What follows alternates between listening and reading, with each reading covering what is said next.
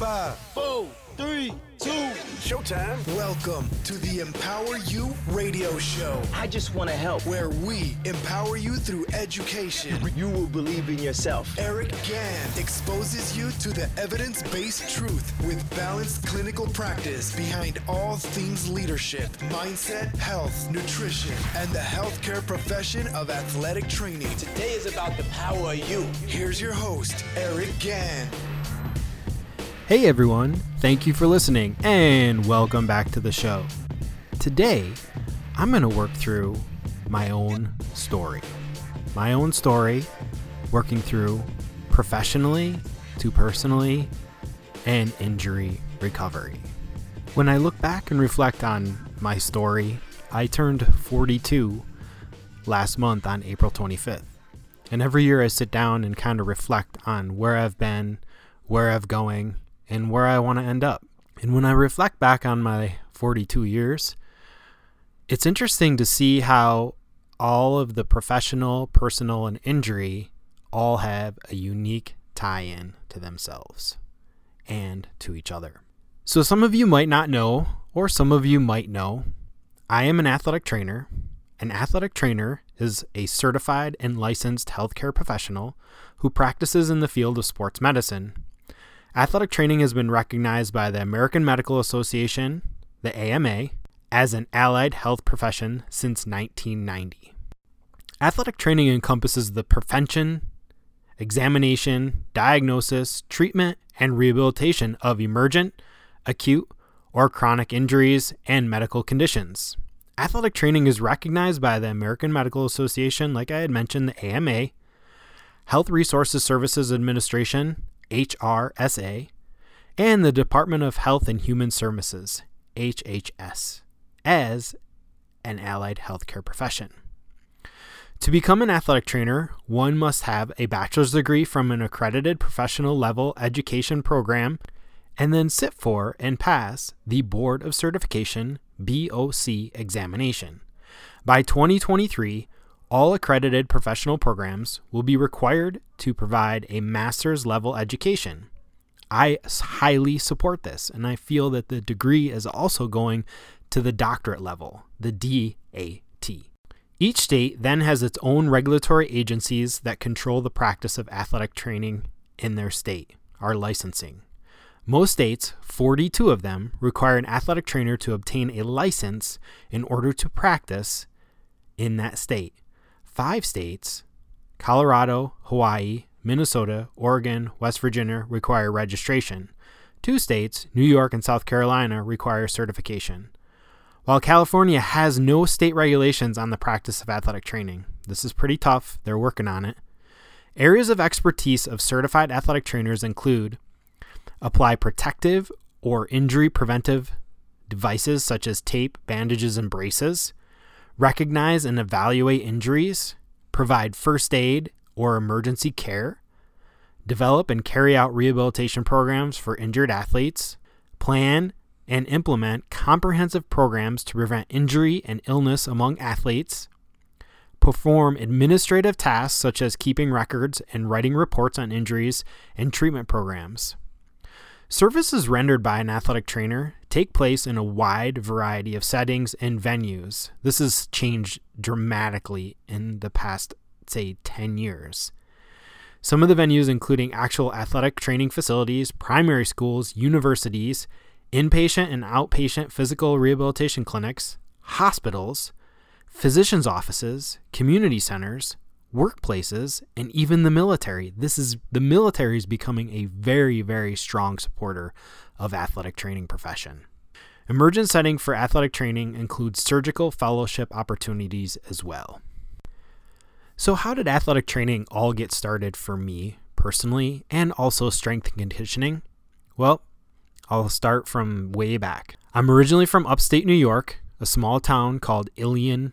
It's most widely known for the production of Remington Arms rifles. My dad worked there for 33 years, and my grandfather worked there, and my uncle also worked there.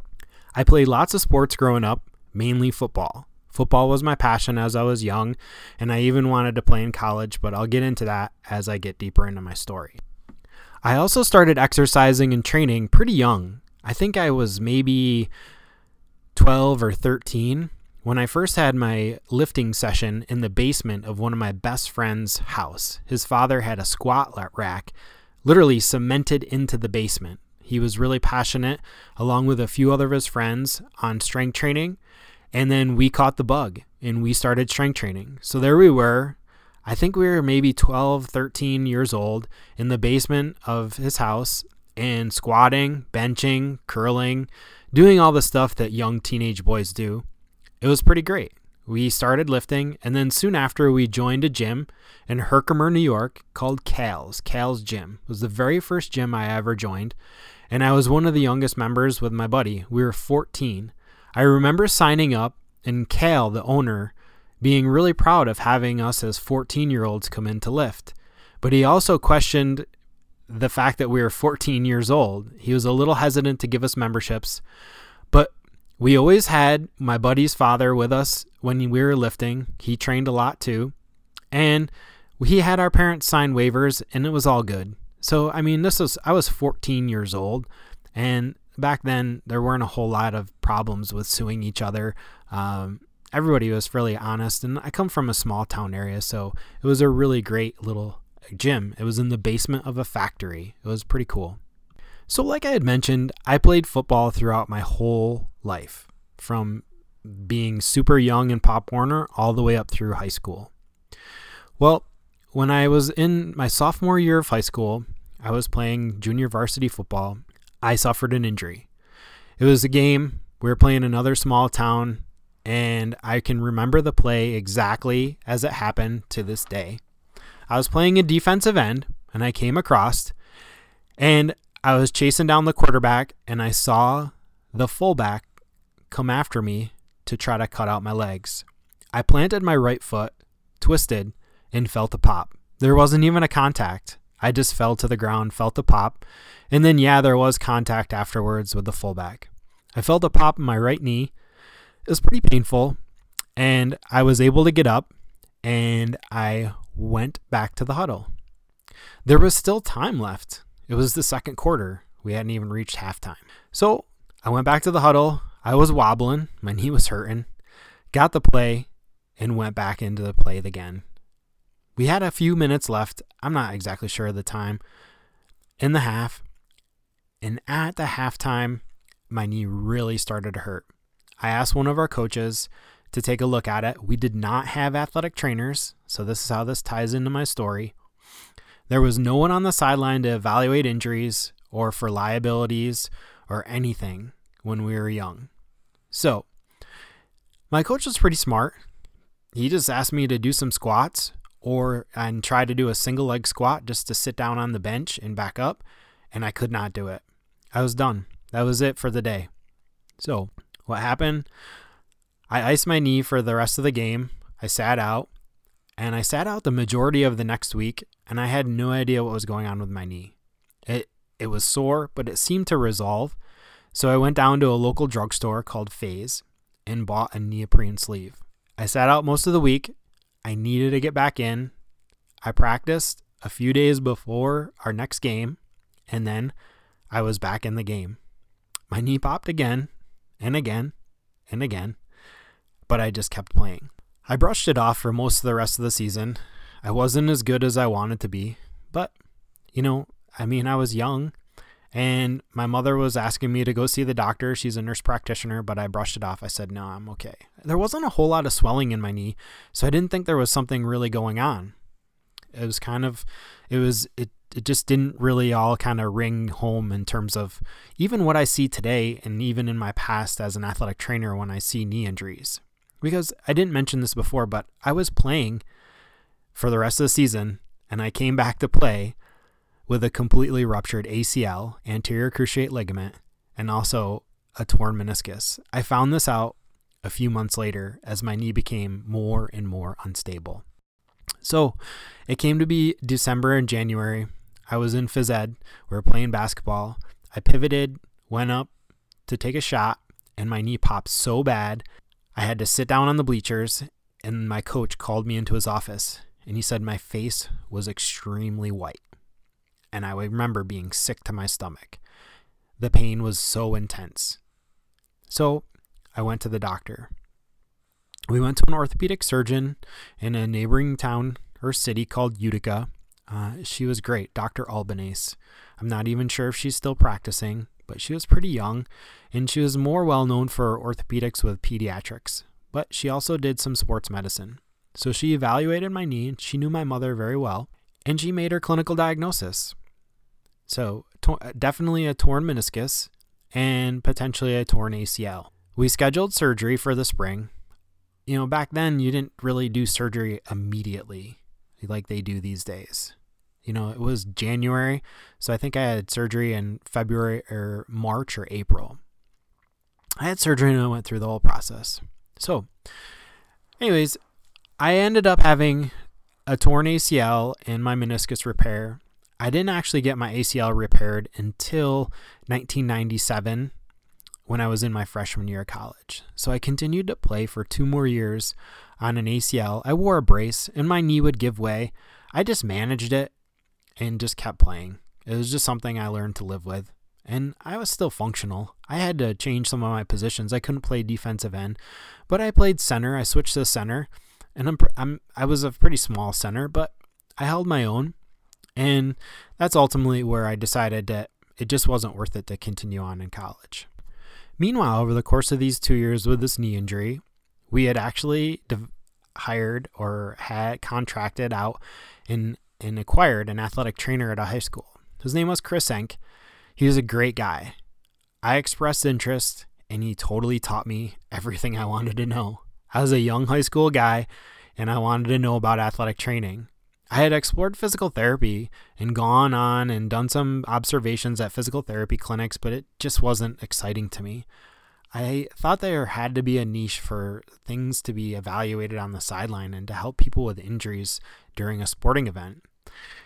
Chris exposed me to all things athletic training that I discussed with you in the beginning of the show. He taught me how to tape. He showed me how to eval injuries. Yeah, I wasn't there to be an athletic trainer, but he was educating me. He was teaching me, and man, he was really passionate, and it made me really excited. He used to share with me journals of athletic training. So the actual journal of athletic training with research articles and stuff. And he used to share it with me and let me take it home. Here I was, a senior in high school, and I showed passion and drive and interest. And he gave me journals to go home and read about the studies that they were doing in terms of athletic injuries and rehabilitation and research that was happening. It was pretty great. So I started to look around at colleges. I looked at Springfield, I looked at Canisius, and I looked at Brockport, and I even looked at some schools in the South, but I ended up at Canisius College. So I attended Canisius College from 1997 to 2000. At that time, there were just a handful of accredited institutions in the state of New York, and I was lucky enough to be at one of them. It was one of the major deciding points of why I decided to go to Canisius. Plus, it just felt good. When I was on that campus, I just had a gut feeling that it was the place for me.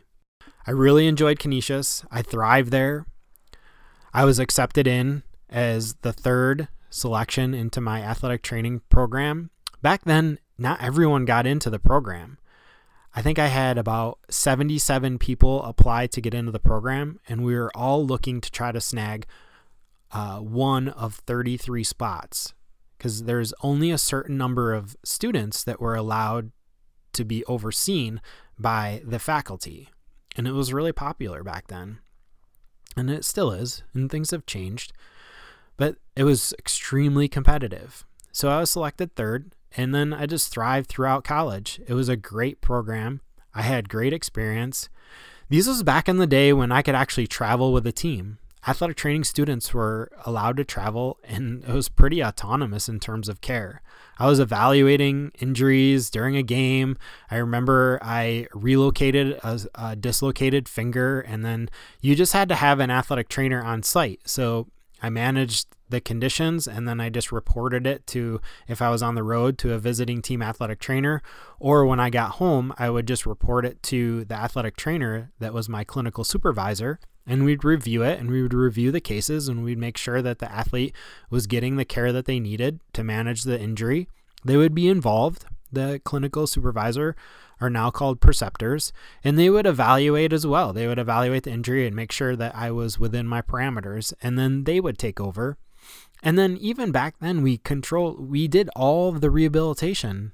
Athletic training students, we had a lot of freedom, and things have changed a lot since then, and they've actually changed for the better. So it's a lot better comprehensive evaluation and educational program.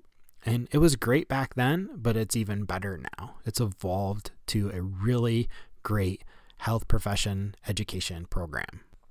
I then was selected to go on to the University of Kentucky. So I was one of 6 graduate assistants.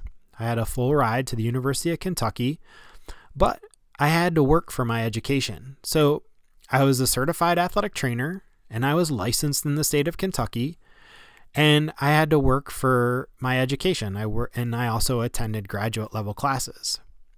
I also did research at the University of Kentucky.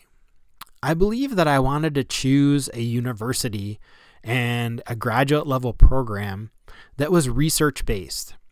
I felt that I was passionate, that I wanted to contribute a piece of research to the profession that I was so passionate about. So I did. My research was entitled The Relationship Between Isokinetic Quadriceps and Hamstring Strength to Lower Extremity Functional Tests. Very early on, this was early on in functional testing, and we had a force plate, and I also got very, very skilled to use an isokinetic dynamometer. I mean, I was a pro with that thing back in 2000, 2003. Even when I was at Ole Miss, I used to be the isokinetic dynamometer master with everybody. They used to come to me for questions. But my research was done, and I collected research. I did lit review, and we found that, yes, quadriceps hamstring strength is definitely related to lower extremity functional tests. And let me explain that a little bit. So we found that eccentric strength has a correlation to impact that you have when you hit the ground, when you did a step up and over test, when you did a forward lunge, and this is all recorded on a force plate. So the stronger you were eccentrically meant the less ground reacted forces, or the less force you would impact the ground with. Now, this was back in, like I said, 2000, 2002 that I was at the University of Kentucky. So this is pretty early on in some of this type of research. So, but it was a great exposure. I defended my thesis, and I left the University of Kentucky with a master's degree.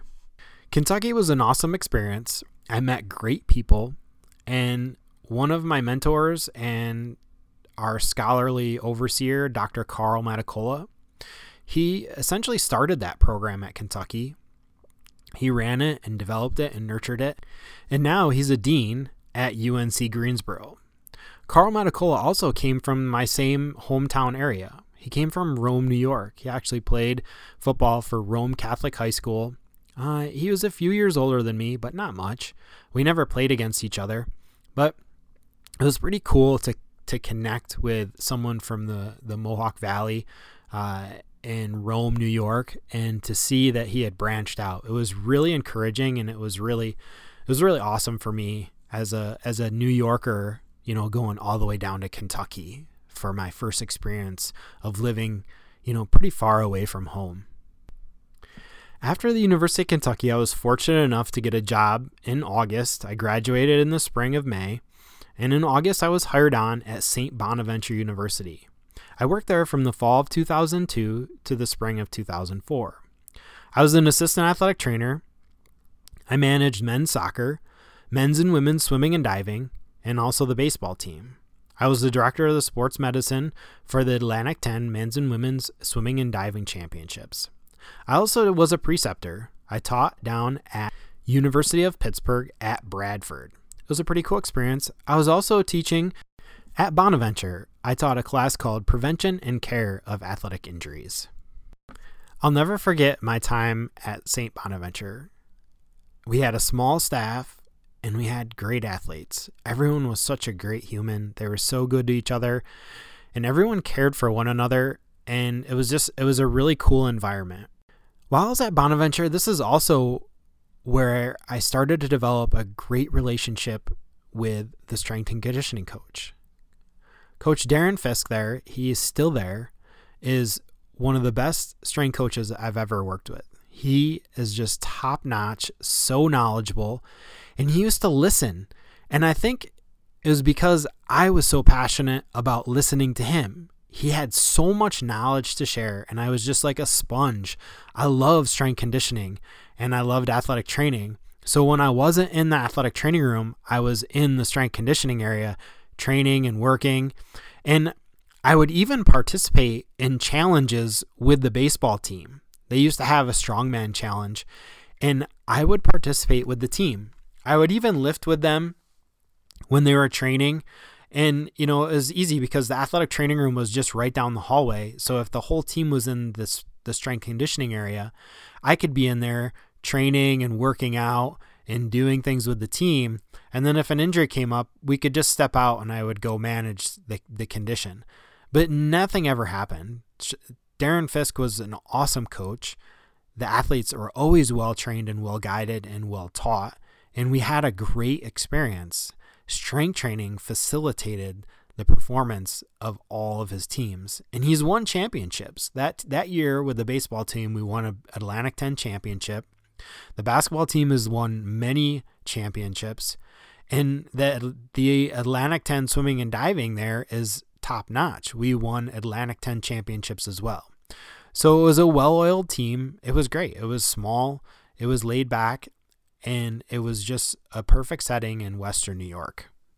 Soon after, I was hired down at the University of Mississippi, otherwise known as Ole Miss. My title was assistant athletic trainer, but I was the head athletic trainer for the baseball team. I managed all their care. I met great people.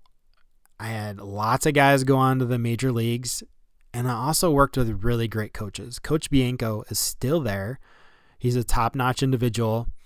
And this is how I learned also to foster a relationship with coaches. He's a championship coach. He used to question everything I would do. And sometimes it would drive me nuts, but I would understand why he's questioning me. He wanted to understand the why of why I was doing everything. It was great. It was a really great experience. I spent a few years with baseball, and then I was promoted up. I was senior athletic trainer with the football team. My boss, Tim Mullins, was a great mentor. He taught me so many things related to working with Division I football, even with baseball, and a lot of soft skills of just working with coaches, administrators, and even chancellors. We used to have the chancellor in the athletic training room all the time. And Tim was really great at fostering relationships in the community as well. I'll never forget, he wanted me to take over the care for the chief of police for Oxford, Mississippi. It was an awesome experience. But anyways, let me take it back to my experiences with the football team. We had another assistant, Larandis Coleman. He's still there. He's now the senior athletic trainer with the Ole Miss football team. And we had tons of fun. We did all the rehab. We were out at practices, Tim, Larandis, and I. We traveled. We also had athletic training students. It wasn't a program, so they were hired with scholarships and basically we certified them in first aid, management of acute injuries, and CPR. And they would help us at practices, and they would help with icing the guys down, watering, and just managing some acute injuries until we could get there. And they were the lifeblood of helping us out as well. So I spent a couple of years working with Ole Miss football. And while I was working there, I had a unique opportunity to develop a relationship at Andrews Sports Medicine over in Birmingham, Alabama. At that time, I was in a relationship with a woman, and she lived in Birmingham, and I was able to develop a relationship with Andrews Sports Medicine. So I got to know Andrews Sports Medicine, some of the colleagues over there, and another place called Champion Sports Medicine for a little bit, and some of the athletic trainers. And then they expressed an interest in having me come over and work there.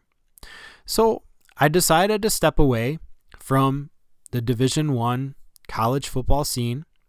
At the time, I was the youngest senior athletic trainer in the SEC. I thought I was going to be just grooming myself and learning and grinding to eventually become a head athletic trainer with a football team in the university setting, preferably the SEC, the Southeastern Conference. But things were changing. I had an opportunity in front of me, and I was young, and I thought, why not go work with one of the best surgeons in the world, Dr. James Andrews, in his practice? What do I have to lose? I'm the type of person that's always looking at the opportunities that are placed in front of me, that it's never a negative or backward move for anything I've done in my career. It's always something that I explore the opportunities that are actually placed in front of me to help further my career, to get better at what I do, and to network and learn from more people. So I moved to Birmingham, Alabama. I was formerly hired by Champion Sports Medicine. I worked in the orthopedic pods, as they call them, and I specifically was working with Dr. Lyle Kane. It was an absolutely wonderful experience. Dr. Lyle Kane is the head orthopedic and surgeon for the University of Alabama, and he's absolutely a scholar and a gentleman. He taught me so many things in the one short year that I worked with him in his practice. He also had top-notch people working with him, from the fellows to his administrative assistants and to his office managers. They were just awesome. They were such great people, and we had a lot of fun in the actual pod when I was there from day to day.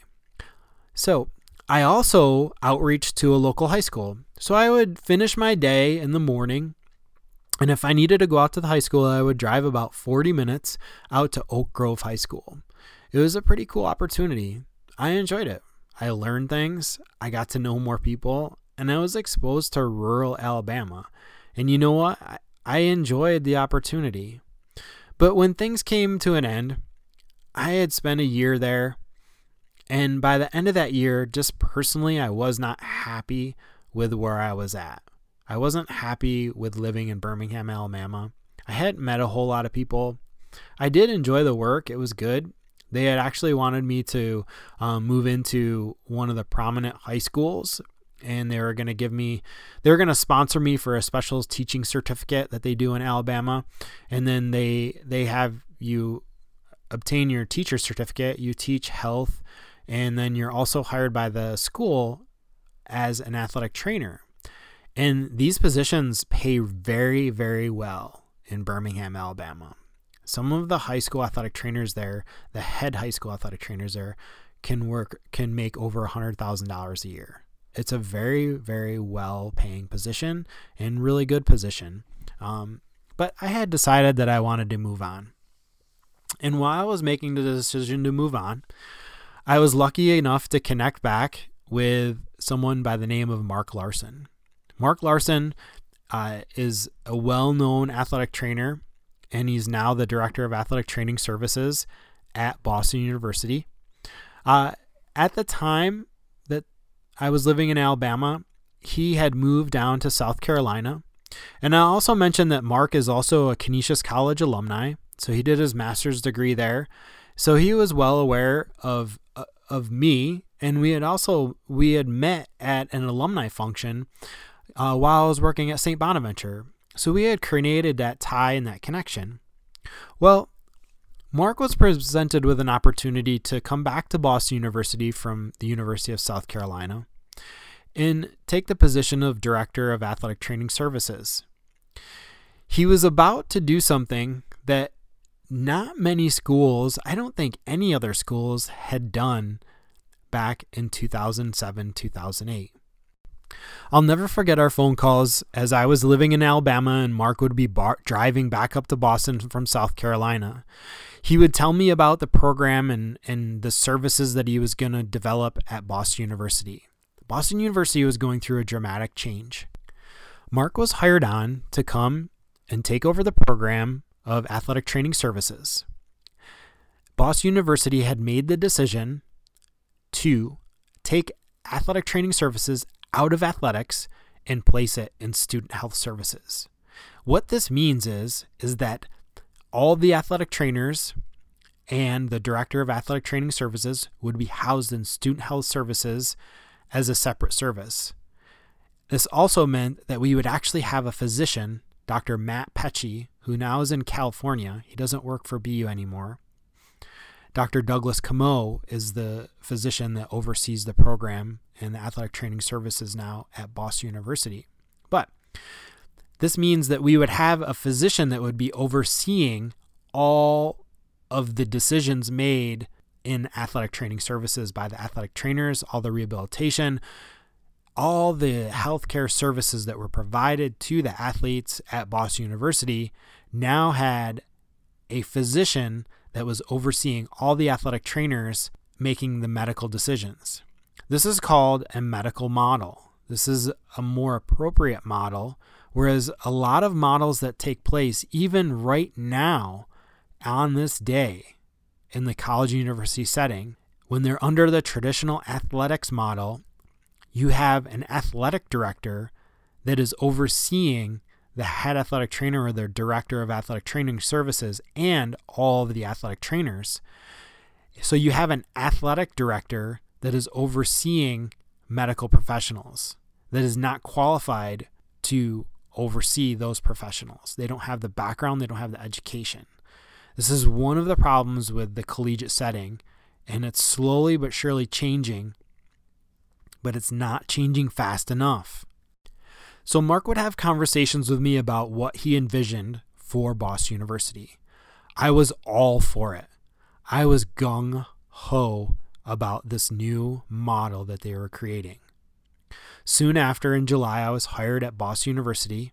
I was Mark's first hire, and I'm proud to be his first hire. And we worked so hard with establishing the community there.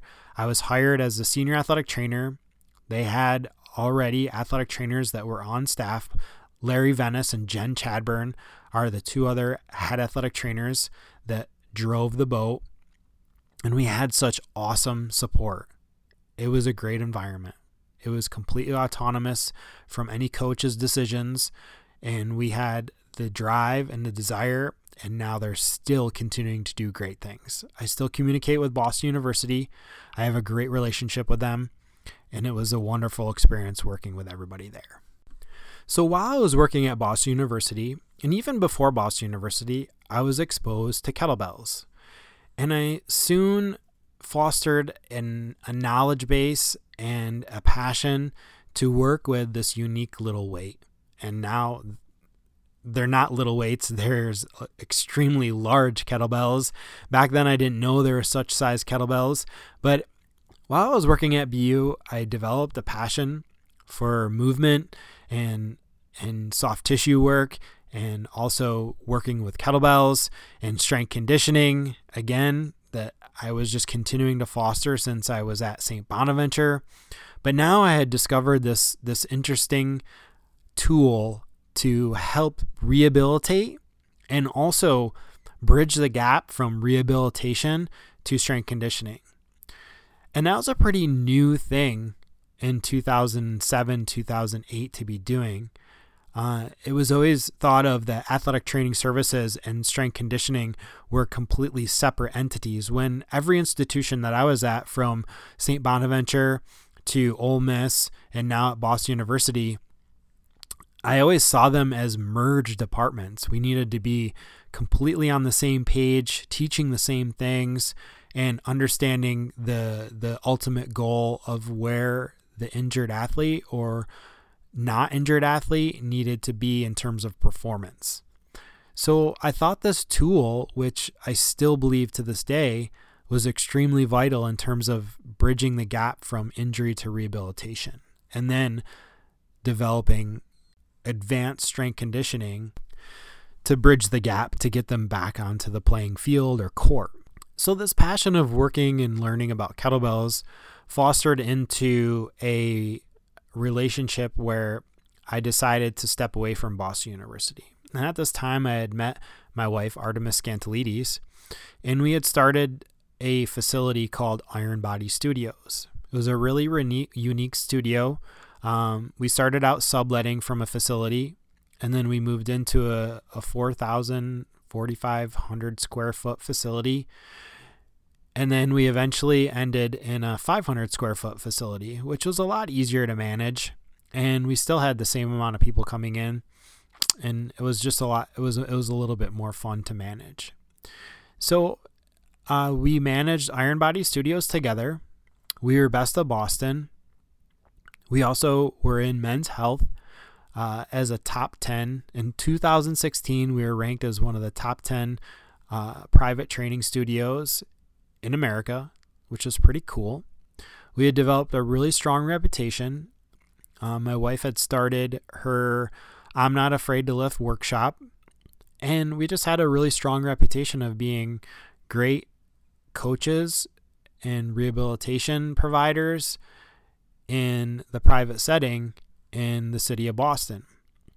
At that time, I was doing cash-based rehabilitation, so essentially taking people that were finished with rehabilitation, and then they would come and see me, and they would get on a strength program, and we would just help correct their movements, and then we would solidify those movements with kettlebells, and then they would eventually stay with us with memberships, with the small group trainings or the group trainings or even personal trainings, the private sessions that we would offer.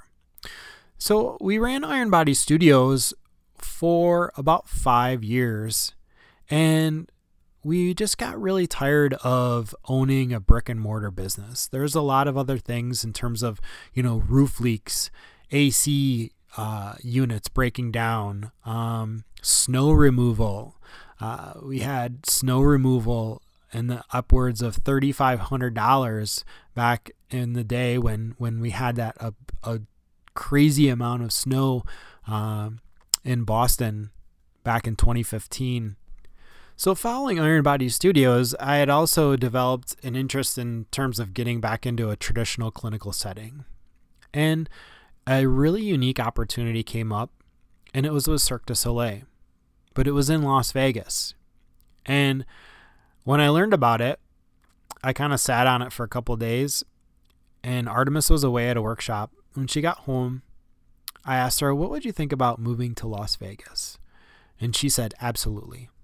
And so we talked about the Cirque du Soleil position, and I interviewed, and I started the interview process in August, and I was officially hired on in October, and I started in November of 2016.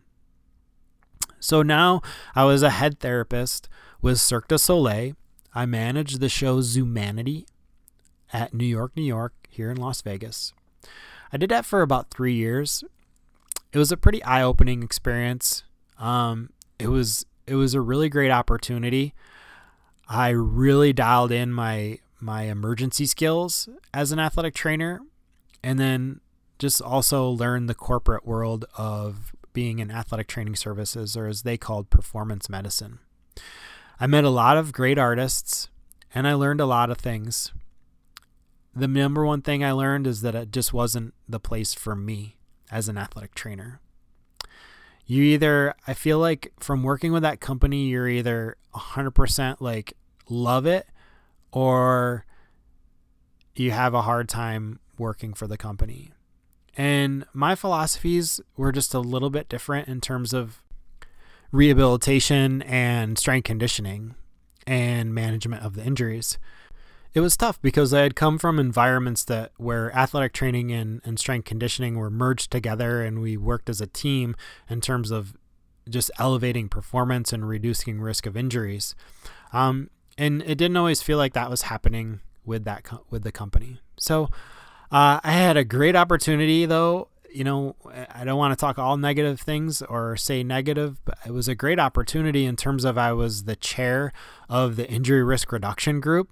And we had a team of 8 or 9 therapists and athletic trainers that were on the team, and we developed a profiling system when artists would come in, and we examined the literature for about a year, and then we developed a profiling system to collect data and profile the artists to try to give them information to reduce the chances and risk of injuries that could take them out of the show, and also it would take them out of the show, but it would also not allow them to be making the most money that they wanted to. So it was a really cool environment. It was a cool thing to develop. And I know they're still using it to this day, and they're still collecting data. And one of the interesting thing is there's no data, there's no information about performers out there. It's all athletes, and they are athletes, but they're performers. It's a unique type of athlete. And so it'll be interesting to see what the data shows as they continue to collect information on the artists and progress that information.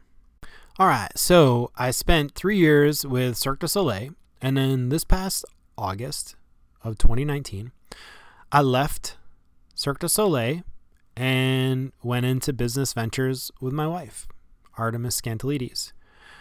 We have Empower You Online Coaching, which she had started back in April of 2019. And then a lot of you guys might not know this, but my wife is a really kind of OG with online training.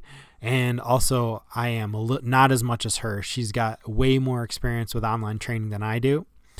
So she had continued to run what we had called Iron Body Training Systems. We changed Iron Body Studios into Iron Body Training Systems and continued to run online training services and nutritional services, and continued to be very, very successful at that, and developed a 6-figure business with the Iron Body Training Systems.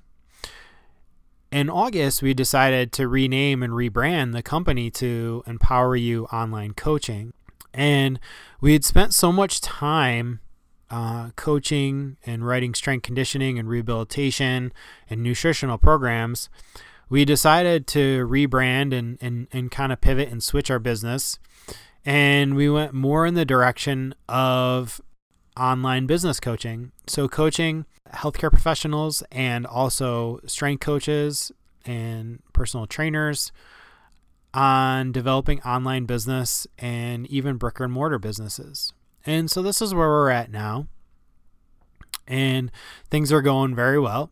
And as an athletic trainer, it's been really cool to kind of see my profession evolve from,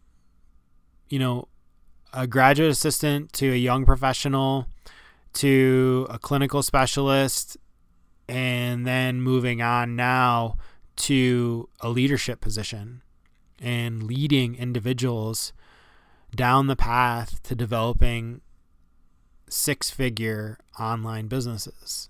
And that's where we're at now. So it's pretty cool. So as an athletic trainer, I'm more in the leadership stage now as I've developed through my stages. But I wouldn't say that I'm completely all leadership. I get calls and I talk with departmental heads all the time about potential positions that they have open. I do enjoy clinical aspect and treating and covering sporting events and helping athletes. I do still have a portion of my business and our business here where I do see people in person at a local facility. And a lot of times I help individuals that have been struggling in therapy for months and months and months, and they just continue to have poor results.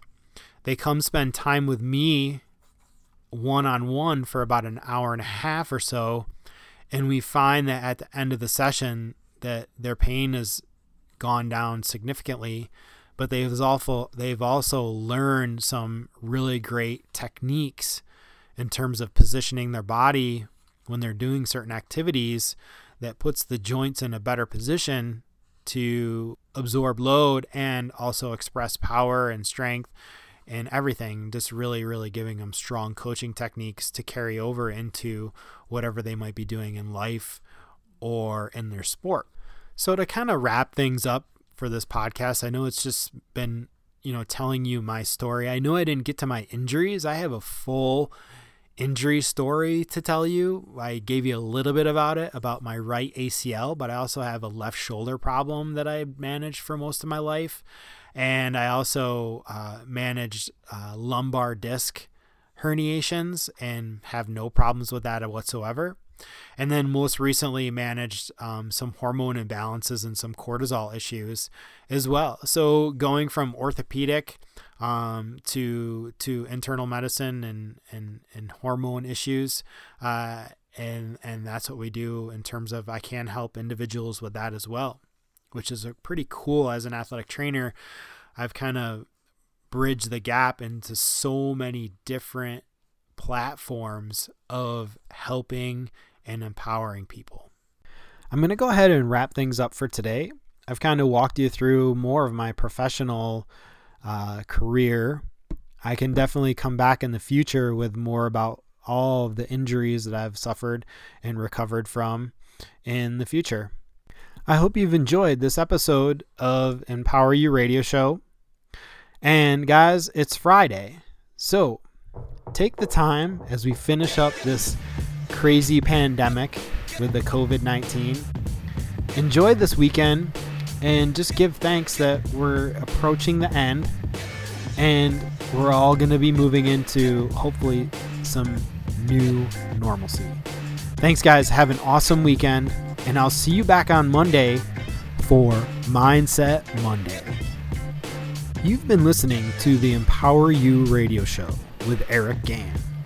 Please subscribe, rate, and review wherever you get your podcasts. You can find us on our website, empoweryouonlinecoaching.com, on Facebook at Empower You Online Coaching. Finally, go follow us on our Instagram account at EmpowerYou_Radio Show.